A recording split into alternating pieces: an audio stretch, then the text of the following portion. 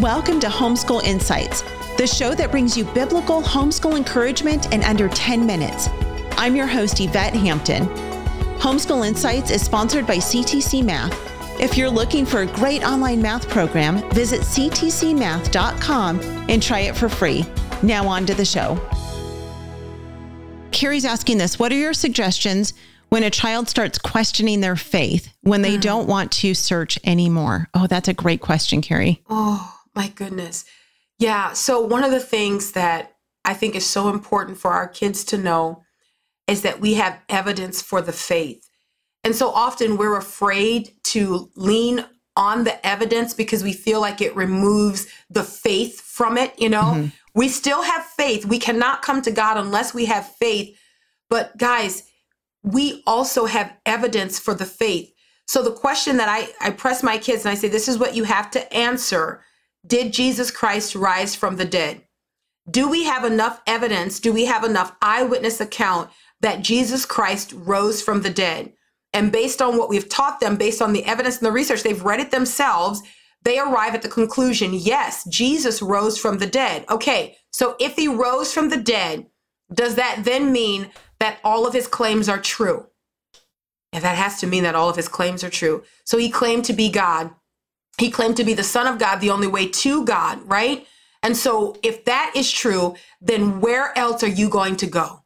So you're tired, you're kind of wearied. My question is, where else are you going to go? It's the same question that Jesus asked his disciples in John chapter 6, where, he was saying, you've got to eat my flesh and drink my blood if you're going to come after me. And so many people who were following him had just seen the miracle, the fish and the loaves, they turned and went away.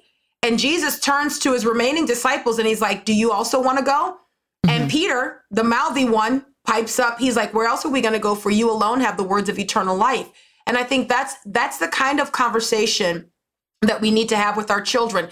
If Jesus quoted from the Old Testament scripture, can we trust the reliability of the Old Testament scriptures? Yes. Amen. So do we have evidence of real encounters with God, that I am is the creator, that we have evidence and historical record to back the fact that he does exist. He is the great I am.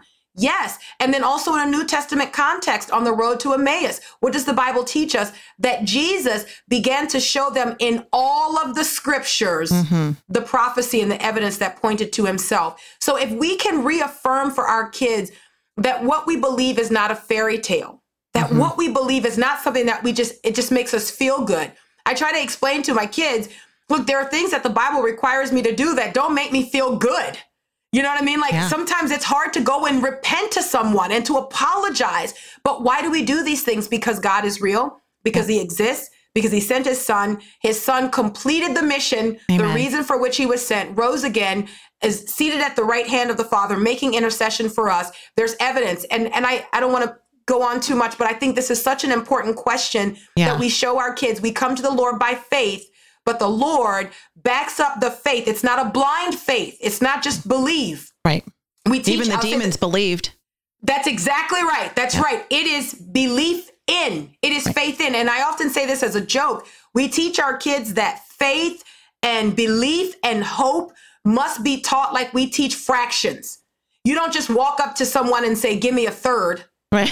It's like, a third of what? Help me out here. You know what I mean? What are you looking for? So we say you must have belief in God. You must have belief in Jesus Christ. You must have faith in his completed work. It's not just, and we have a lot of these signs that are everywhere. Have faith, believe. And we're like, in what? Right. Give me something to work with here, Oh, so good. So good. And Carrie, I would say, don't give up hope. I actually have a friend. I'll tell the story very quickly before we sign off. I have a friend who I grew up with. Her mom was a dedicated follower of Christ, raised her 6 kids to love Jesus. And when this friend became an adult, at 18, 19 years old, she just fell hard. She went the way of the world in a big way. And her mom says she never stopped praying for her. She just prayed and prayed and prayed. She would be on her knees daily for her daughter's soul. And years later, I'm talking probably 20 years later, and this is really an important part.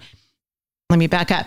As this girl was being raised, her mom was teaching her scripture, memorizing the word of God. constantly, always. They were always memorizing something from God's word. And so when she had fallen away from the Lord, she came to this point in her life, 20 or so years into her adult life, where she was just at the end of herself. And she said, she just cried out to God. And she's like, God, I don't even know. I am such a mess right now. I do not know what to do. Help me.